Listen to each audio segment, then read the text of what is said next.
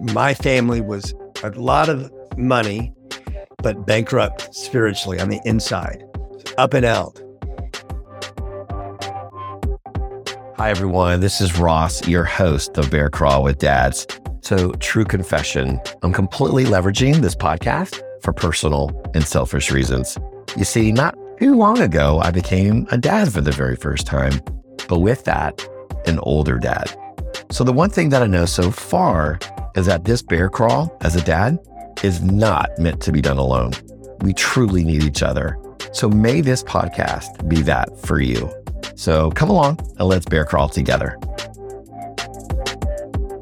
Hi, everybody. Thanks for tuning in to Bear Crawl with Dads. And I've been waiting for this chat, if you will, for quite a long time. And I'm proud to have a good buddy of mine, Steve. How you doing, Steve? Hey, Ross. I'm doing great. Tell me how you're doing. Fantastic, as the Saints won. But we're not going to get into the Cowboys-Saints rivalry. We're not going there. But seriously, thanks for your willingness to hang out and do this bear crawl. As you know, I'm leveraging this podcast because as a new older dad, I'm going to those that have walked before me as a dad to kind of, give me some inside scoop, give me some tricks of the trade. And my hope that, for those listeners out there, that they can pick apart some little nugget that may help them on this journey of being a dad. So with that, Steve, real quickly, kind of segue into our conversation. There's a New York Times article on September 29 of this year called The Crisis of Men and Boys. So I kind of want to start off our conversation with a couple of numbers, just kind of what men and boys are struggling with. Number one, in the workplace. The article highlights that 1 in 3 men only have a high school diploma. Right now, 10 million men are out of the labor force. Physically, men account for close to 3 out of every 4 deaths of despair, as they call it, which would be like suicide or drug overdoses. When it comes to education, by high school, 2/3 of the students in the top 10% of the class ranked by GPA are girls, while roughly 2/3 of the students at the lowest decile are boys. So needless to say, men and boys are struggling out there. But I wanted to start off that two is that stats are showing that, so much of this comes out of, single parenting or maybe, not a father in the household. So real quickly with you, tell us, the audience, about you first. What do you do? And then we want to hear about your father. And so what do you do? Yeah. Well, I'm a pastor at a church in the Dallas-Fort Worth Metroplex called Milestone Church. I'm really almost to the week. I'm about to start my 7th year. So I lead all of our pastoral care, which includes everything counseling, pre-marriage counseling, crisis counseling, everything water baptism, everything prayer. We have a really, really cool Monday night environment we call Restore. It's for adults. We say if you're walking through a past hurt or a current struggle, Restore is for you. We're teaching relationship with Jesus, in some cases reteaching it, and just anchoring them with some really cool, in this case, segregated by men and women. So for men, some really cool guys that just, will walk with, love on, and make these guys their priority. Same thing with the ladies. So really what I do, coaching, investing, making champions of people, especially those that maybe had kind of gotten off track a little bit. And so that's my role. Ministry in the church since 1995. So for a good while. My dad is still alive. I have a close relationship with my dad and my mom. My dad lives a little bit further away now. He's in the hill country, so a few hours away, but we talk weekly, sometimes multiple times a week. And he is maybe a little bit like a lot of dads, to some extent, maybe a little bit like your dad. I don't think today you retire anymore. My dad's retired about 3 times. He was a banker and then hit a real hard patch when my family, all of us, my mom and dad, my little brother and I, all started following the Lord together. We were up and out up until that point. Spiritually bankrupt. But in 1988, at a church service at First Baptist Church in Grapevine, God got a hold of all of us. And so that was phenomenal. Never been the same since, but it was kind of a long season of my dad did a 180 from a financial standpoint. But anyhow, they're very active in their church. My dad, in fact, is on the pastoral team. First time in, kind of local church ministry to this degree. And he's working with a lot of new people at their church and helping them kind of connect in the church and get plugged in. So yeah, it's a little bit about me, a little bit about my dad. Well, that's awesome. So what a legacy that, he's left, obviously, with that pivot, with how God's rocked y'all's world back in the late 80s. And obviously with your job, you're on the front lines, maybe, or in the trenches with a lot of families. And, again, I want to get back to some of those stats, but if you're seeing any of that, if you're hearing any rumbling of that as you're walking with families or dads in your ministry, at your local church, with that big change that happened in your family, was there like any advice or something that your dad, that he imparted in you, or any traditions or rituals that you kind of look back on that was really meaningful? Yeah. Well, you're right, Ross, and that really, by and large, my dad kind of started the generational blessing of following Christ. When we all said yes, it started. And so he really didn't have anything to fall back on. I never knew his dad. I knew his mother. I knew my grandmother. Mm-hmm. But there was not really a faith background. That was a very different generation as well. And I think alcohol was a large part of my family. On your dad's side? On my dad's side, yeah, with his father. And so I think there was some really tough times. My dad was born in 44. So that 50s upbringing was kind of, men were the providers. The wives were at home. Yeah, generally. Men didn't really share a lot of emotion. Wasn't a lot of I love you. It's changed a lot, I think, in our day. But that's a lot of what my dad inherited. And then to not have the faith standpoint in it, when we all said yes, it was like a blank canvas. So my dad really, I think, did a very good job of having men in his life in 1988 and beyond that did have that foundation. I've heard stories of him, men saying to my dad, have you ever tithed? My dad kind of just never really was a tither. He was a tipper, tip God every now and then. And that was a massive deal when my dad decided to tithe, and that we had to sell our lake house. But I'm so glad he did that. I wasn't as much at the time. Man, the rearview mirror, I'm really glad. So to your question about, any rituals, that sort of thing, I think my dad is a big teaser, a big joker. And I think early on, there wasn't a lot of I love you, because didn't happen in his family, but he would joke and laugh a lot. And he's a big kidder, and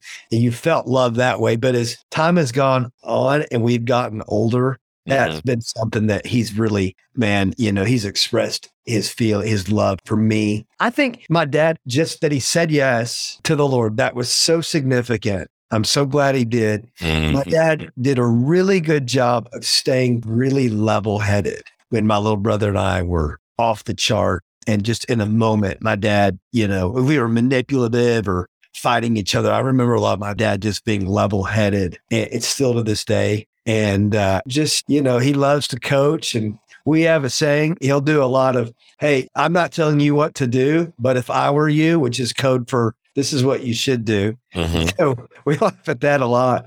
But no, my dad's a great dad. And I think our relationship's gotten stronger as time has gone on. That's awesome. That's awesome. What a tribute to your dad. So really, like you said, kind of maybe that generation, not really necessarily hearing the verbal "I love you," which is kind of the same, I would say, a little bit too with me. But the connection was more the joking. Maybe that was his way of, at the time. I think a little. Is that fair to say? Maybe that's his way to show that. Really was. I think it really was. Sometimes that teasing was kind of teasing, but I never questioned if my dad loved me. I knew he did, and I never questioned if he was proud of me. Right. Growing up, I knew that he was, and then. He was a lot of games. He coached a lot of my teams. Mm-hmm. That part I remember too. I'm glad you brought that up, actually, because I was talking to another show, and my guest brought that up, with his dad. Man of few words, kind of a gentle giant, but his presence, just being there at all his games, was kind of his way of showing love. And so a little bit of a tangent. I think so many times, I don't know about you, it's like we're looking our parents or our father for those, or that father figure or mother figure. We kind of mimic them. We're looking to them for acceptance. We're looking to them for approval. And so I'm curious kind of where I'm going with this is, for example, my dad was big into running, big into fitness. He started the first Galveston here in Texas, Galveston's first marathon, right? So he started that. So until he blew out his ankle where he couldn't really run anymore. But that was my way of connecting with my dad, was through physical exercise, or I wanted to be like him, right? So my wife, her way of connecting with her dad was through music. And so even some of the music that she still loves today, it's a byproduct because that's what her dad really, really liked, right? And that was her way of connecting with her father. And knowing you after all these years with your sense of humor, do you feel like when you reflect a little bit, is that your connection with your dad? Is it the humor? Yeah, I think the surface connection are like those things that we share interest in. You think about college football. We like the same team. Okay. That's conversation. Yeah, Mm-hmm. you know that on the weekend, if we talk, we're going to talk about the game. It's pretty surface. Sure. But it's conversation and we can relate. And we'll talk about church. He'll talk about what's happening in his church, stuff that he's got his hands on. Mm-hmm. His pastor was in the college group when my wife and I were right out of seminary. So we have a mutual love for his pastor. But then I think probably if you look at like maybe more kind of below the surface, you're talking about like your love for running because your dad loved running. Yeah, I think humor. I saw the benefit of my dad and the extended family was so funny and how people were drawn to that. And I don't know if I emulated that or just kind of like maybe it's more DNA, but there was a time where maybe I took a little bit kind of that mantle, you know. Yep. Kind of, okay, he's now kind of the funny guy, or he's just like his dad was when he was that age. My dad played college baseball, and I remember being young, he was good. I mean, he could throw it. And so I have a love for baseball. I don't know if I did it so he'd love me. I really genuinely loved baseball. I love being funny around people and trying to make them laugh. It was certainly those two things are things that I saw from my dad at early on, and whether I practiced them or they were developed, or even if that was something I did for my dad's acceptance, it could have been some of that, but I certainly see the corollaries. Yeah. I don't know. It's fascinating to me. Yeah. I just feel like, we're working in a school environment now for, going on 15, 16 something years, in my role in various roles I've had in school. I've never tried to be the child's parent at all, my student's parent, but no matter how I try to be cool or relatable, they're always still looking for approval from their parents, and I just, no matter how jacked up their dad was or their mom was, they were still just yearning for that approval or that connection. And it's just fascinating how my wife, her music taste is so much patterned after her dad. And then, some of my health bents and with my dad, when he was the head of the Chamber of Commerce in New Orleans, and just how he relates to people and how he asks great questions. And he's such a great listener. And that could be DNA, genetics, or just, I don't know, find a connection with your parent. Now, you're obviously a father for the audience out there. You have 3 daughters. If you could, kind of a general overview, what has maybe been your greatest challenge overall as a father? And again, I'm making notes for myself too, if there's anything that I can, glean from this. You did say presence, about your father to you, baseball games, but what do you feel like your greatest challenge has been or continues to be as a dad? Yeah, this is the section, right? Like, don't do these things. That's what I'm writing down. Yeah. I saw a video in church this morning of 2 sweet friends, probably in their 20s, how they connected years ago. And one was a teacher, the other was her student. And the teacher had, in a period of about a year, lost her daddy to cancer that was terminal, and then her little brother also to cancer, all in the same year. And when both those realities hit, this is the climax of the video, it's really the climax of the service, when she said, I just faced this point where I had this picture of what it was going to be like, and then it wasn't. And so that new reality, it was pretty heavy. I think I have a lot of things I talked about. I haven't done well, that's for sure. And then a lot of things I could talk about my wife has done well, that's for sure. I think sometimes you have a picture, at least I did, maybe even to some extent growing up, certainly when you get married, then absolutely when you have that first kid, of what it's going to look like with your children and the type of dad that you're going to be. And I think with my daughter, some of those things have definitely come to fruition, but there's been some things that haven't, that may, but haven't. I think one of those that has not, that has been a struggle is I thought, and my wife did too, that our daughters would come to us more and lay on the table, here's a struggle. And that just doesn't happen much. Now, I will tell you, it is sweet that our oldest daughter, who's in college now, that has kind of blossomed since she got to college. And it's funny because it happens like 11:30 at night, or even 11 at night when you're in bed and the plane's landing but she's coming in to wake everybody up on the phone or FaceTime. My wife's like, we're taking it. We got the call. Wants to tell you about everything, like just here we go. So that's been sweet. But that hasn't happened like, hey, mom and dad, here's what we're going to do. That has not happened much. I think bringing in your New York Times article about some of those struggles with men, with fathers, the single parent home, perhaps a home where dad is not there. And I think you touched on it. I didn't really answer it. Do I see some of that? Of course I see some of that. Struggle's inevitable. I mean, for certain. It's just that some families can hide it better than others. But you have a family and you have people that live together. There's clearly going to be struggle. And I think that one of the things that maybe has changed throughout the generations is that, when we were kids of the 80s, Gen X, you basically, as a boy, you rode your bike or you're outside throwing a football or a ball, or you're inside in front of the Atari. But there was a lot of, even in the Atari, there was still interaction. You remember our parents would be like, go outside, but there was still interaction. And I think that today, and we've heard it ad nauseum, but in the rise of technology, you can have two kids in Gen Z that are in the same room, 10 feet apart from each other, and they're texting each other, as opposed to that face-to-face. So I think that there is a generation that is emerging that they're losing, if they even ever had it, the ability to be able to process face-to-face with, okay, I'm going to express, let me talk, let me listen, let's dialogue, let's learn from each other, even when we disagree. This is a generation that certainly, it's like, if you don't think like I think, you're the devil. And there's a lot that can be learned from, okay, we don't agree, but tell me why you think that. And I want to hear what you've got. And we can still leave it. We disagree. But sometimes you can get to 2 + 2 is 4, but 3 + 1 is 4 also. And so there's multiple ways to get to an answer that are different, but it's still the same thing. So anyhow, I would say, yes, that was something that I thought would be more prevalent that just hasn't been there. But what we've tried to do is to keep it open with anytime you want to. We're here. You can call, you could text, you want you come in our rooms. That's one. I'll give you another quick one too. Friends at home. Like we thought we would be the place your parents were in college were the place that people went to, and still to this day are. But that hasn't been as much like we thought it would, where kids were just hanging out. We had homecoming for my middle daughter last night, and that was really sweet. We had some friends that were here, and it was just so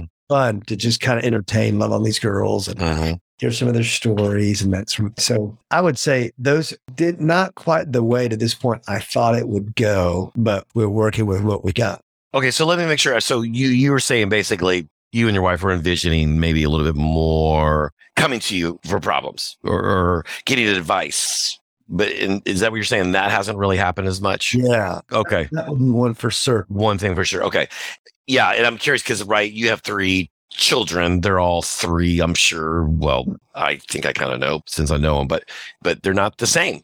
They're completely different, right? So one may come to you and spill all their guts and one may not, right? But I think, so like as a dad, as a parent, how do you, in a judgment-free environment, lay down the groundwork to hopefully that your child will say, you can come to me for anything, right? But you got to establish that trust, right? Does that make sense? And how did y'all do that? Or did you do that at a young age for them to hopefully lay down the groundwork where they would come to you? Yeah. Well, I think we did, but it didn't produce much. So maybe we didn't do it as much as we thought we did. But yeah. I will tell you though, when it does happen, that like in retrospect, that's how I would answer it. I think we did a pretty fair job. Look, it hasn't yielded a lot, but I will tell you that what we do now, anytime it does happen, where they do come and say, "Can we talk?" We say, "We love that. Like, this is great. We are so honored that you told us that." Yeah. The different ages, our college student, we're her consultant now from a parent standpoint. That's the role. So to tell her, here's what you got to do. That doesn't really bode well with her. She's strong-willed, firstborn, type A, strong leader.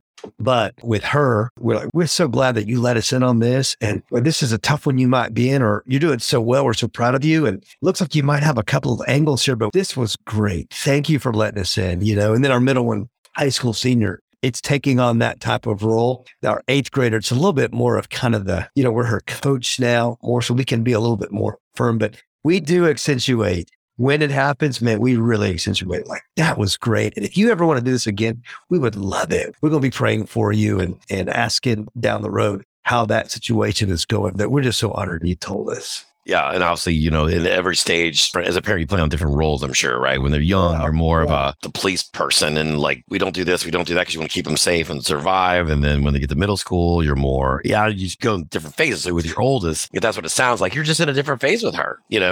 She's an independent, she's an adult, So now you're just, as you just said, kind of a counselor. You're just there. But it's funny, we were talking to a couple friend of ours, and the wife was sharing that their daughters were doing all these little white little lies. Well, the reason they were doing all these white little lies is because they were nervous that if they really shared what their struggles were, that the parents were going to be all over them. And the parents were like, oh my gosh, like, no, come to us. Like, you can come to us for anything. Mm-hmm. So it was, in a weird way, the child was doing the lies more because of the fear of what she perceived would be, quote, backlash, when the parents were like, not at all. What have we done for her to think that? So I thought that was kind of an interesting perspective. But because I want to jump into maybe kind of what you're seeing across the landscape on some of those percentages that we started off the show with, or some of the nuggets. But let's do this. I want to pivot a little bit. What would you tell yourself now that you've gone through 21 years of parenting? Yeah, 20 in 10 days. Okay. So what you know now, what would you tell yourself back then, right before your oldest was born? Maybe you've already addressed some of that, but what would you tell yourself?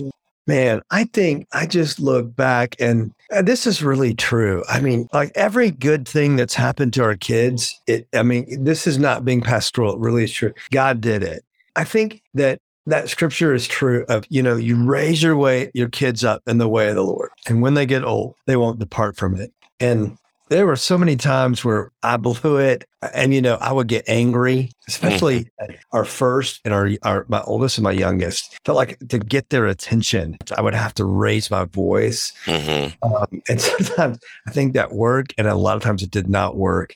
But I look back on some things in areas that I blew it. Like when they went to sleep at night, it's still true. Like God is God of their lives. And he was parenting them and is parenting them when they sleep and in overtime, when they get up and go to school. And when I drop them off at school, he's with them. And that's the one thing that above everything else, we tried to commit to and still do, that this is going to be a home where God was honored. Nobody would be perfect. And we're pastors, so we have expectations, but perfection is not one of them. And we're not perfect, and we're not expecting y'all to be perfect. And we have a church where that's a value from our pastor on down is led. And so we're not perfect. But if I could go back, I think I would say that I started out like that. And that's the greatest thing that we did do. Was just, we're going to do everything we could to just commit these kids to the Lord. I wouldn't say I was a prayer warrior for them.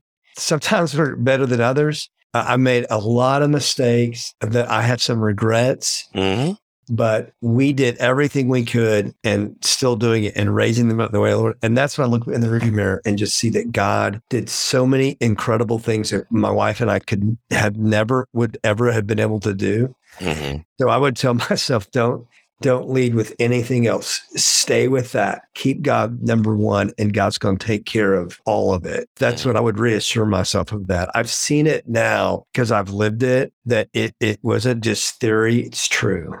That's good. Well, thanks for that part, because I think that's interesting just as, as you're on this kind of side of it, but it sounds like you're pretty consistent, just committing the kids and your family to God. So Steve, with that being said, not only to you, but like just overall, and obviously what you do, what you see on a day-to-day basis as you're working with families and in your ministry, what do you see as the biggest challenges facing dads, specifically dads today? I know that's a lot to swallow, but yeah, what do you see? Is there a common theme, if you could sum it up? From a faith standpoint, following Christ standpoint, nothing has changed. It's the same. And that is back to the last response that I shared. I think that dads have so many pressures on us to provide, to be great in the office, in the boardroom, to say no to the things of this world that would really pull on us, to provide, but not in a way that we lose sight of, what our priorities are, to be available for our kids, to do that in a way I think that is not, we're going to bank everything on our kid being a first round draft pick, Major League Baseball or the NFL, not in excess. Mm-hmm. I think that's the greatest struggle. I mean, I think it's to get a dad off of his first love, which is relationship with Christ. And if that happens, when a dad gets off, everything becomes blurred. I mean, this is true for my life. It's true in everybody's life. Things get blurry. We start making mountains out of molehills. Things that would not maybe tempt us become very tempting. And so I think that can pan itself out into, I see a lot of dads that are phenomenal leaders in the workforce and their jobs, but they're really bad in their marriages and at home. We see that common. And it's really, they don't know what to do. They just don't know what to do. Sometimes you see it like, I'm going to just outsource this to the church or the youth group or whatever. But the fact of the matter is, most dads I know that if we're passionate about something, we'll conquer it. Like you said, your dad with running back in the day to Galveston, bring that marathon. Like if we're passionate, we'll do it. So I think that when you can see a dad that goes, hey, look, is it possible to be all that I can be with my marriage as a dad, in the workforce, with my friends? Like, is it possible, man, to lead in all of those in a Christ-honoring way, which it is? And when they see that, and just like this podcast that you're doing, when, man, they're not isolated, dads are not disconnected. We've got men that are speaking into us because they desire the best in us. Man, that's where you see dads that are not perfect, but you see they're excelling. And so it goes back to, I think, that first priority, our first love of just seeking relationship with Christ, seeking him first. Mm-hmm. Yeah, appreciate that. And you're right. I mean, that's where it all starts. And, I think some of those numbers that I said at the beginning, how, a lot of men are just feeling lonely, but we can't do this alone. And so my hope is that with visiting with you and so anybody that's out there listening to know that there is hope and that we're not doing this alone, and just encourage those out there that we really do need each other, and that obviously our first love is Christ. Yes. As far as, some of the greatest challenges that, men maybe getting off their first love that you were kind of talking about, is that fair? And just if you don't really have that first love, as just, hopefully that those know that faith in Christ and to keep your eyes on him, because everything else kind of will go off the rails, if you will. Did I sum that okay? Or what would you revisit? I thought I said it a lot better. No, I'm just kidding. You did. Amen, brother. You did. You did. You did a great job. And yeah, I think back to theory, it's not just theory. I can speak it where not as a dad, but where I vividly remember in high school, 14, 15, 16 years old, walking without, man, Christ being the priority of my life. And I just felt so limited. But I think I said it earlier, I don't know if I used this term, but my family was a lot of money, but bankrupt spiritually on the inside, up and out. But when that all changed in that 1988, things certainly were not perfect, but I think there's just a recalibration, like going God's way. It's a depth of power and place and things that I could never do on my own. It's a depth that I just didn't have. And so, especially in the rearview mirror, a lot of times where you feel like, man, even from a pastoral standpoint, preaching or teaching people, man, there's been multiple times where I've walked off the platform and just been like, my gosh, I mean, the whole goal here is just people don't leave the church going, I'm never going to do Christianity anymore. You feel like that one, man, we shanked that one, in the water. And then you have somebody comes up to you and goes, man, you have no idea how God spoke to me through you. And so that back to, there's something that's beyond us that God can do in and through our lives when there is a proper recognition of, man, my place in the whole scheme of things. I need God. I need him to raise my family, my kids. I need him in my marriage. I need him in the areas of my life that are weak. I need him in the areas of my life that I feel like he's gifted me in. And so, yeah, I think you summarize that well. Well, okay. I was feeling a little insecure about that, but thanks for summarizing that. But I think too, the thing that scares me is in that same article, said that more men are leading haphazard and lonely lives, that roughly 15% of men say they have no close friends. And that's up from 3% in 1990. and that 1 in 5 fathers doesn't live with his children. So since in 2014, more young men were living with their parents than with a wife or a partner. So I guess the point being is, I'm nervous in a sense of loneliness, despair, or if there's a feeling for any dads out there that are listening. Now, granted, I'm new on my journey. I'm not there yet to some degree, but to say that you're not alone. And if you feel like you've completely screwed up or something, that there's a second chance to not give up on yourself and to find fellowship, to find a band of brothers to walk together with you through this. I think it's hard for guys to really open up and be vulnerable. And whether that's, you kind of mentioned your dad of that 50s generation of not really showing your emotions and being kind of thick-skinned. But I remember in Waco, right before I moved to Houston, there was a really well-established small group of men. And I was kind of late to the group. They were really well-versed, had been together. But a guy shared his struggles with pornography, and nobody winced. Nobody, was like, what? But for this guy to be so open and to be able to share that, he felt very safe, and that he can open up with that and not feel judged. So to me, that was huge, and I was like, that's the sweet spot, is when, a guy can really just share and not feel that he's going to feel condemned or, judged. Right. So I think you're right. And, I think if there's guys listening, they're like, well, I don't really have that. And maybe you don't have it because you're not walking and connected with guys like this, that just where you could have a conversation like this. Or maybe you do have guys in your life, but it's this type of conversation isn't happening. Maybe it's quoting movies or fun times or business, whatever. Football stats stats, yeah. Of the Cowboys dominating the Saints. I mean, that's reality. 30 years ago. The fact of the matter is, this is true. If that's you have to hit a home run in the vulnerability thing, like at the first at bat. Right. That's just weird to go from nothing to, hey, can I tell you my deepest dark, right? Well, that's not just weird for the guy that's sharing it. It's weird for the guy that's receiving it. If that's not the norm. What it does take, what is more practical, is you think through the people in your life, the guys that you like, dads that you like, even older and younger, right? Because it's really cool to have somebody that's been in our lives that has been where we have been, but they're down the road a little bit. But then the opposite. Now we're 50.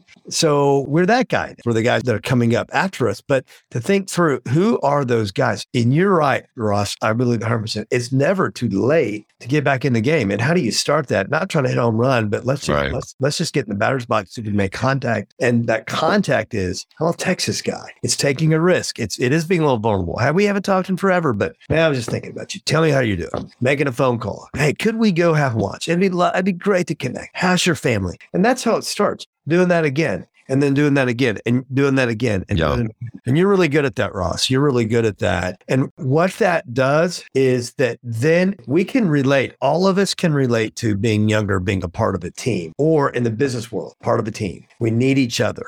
Well, that should translate in our lives to being husbands, to being dads. We need those guys in our life, that part of that team. We will laugh at movie stuff. We will talk about football stats, but every now and then we do need to get a single. We do need maybe get a double and allow men to say to me, as happens, I have some guys that do. I think you're missing this one here. I think you could go back and do this better. Because I can't really get that just me. Yeah.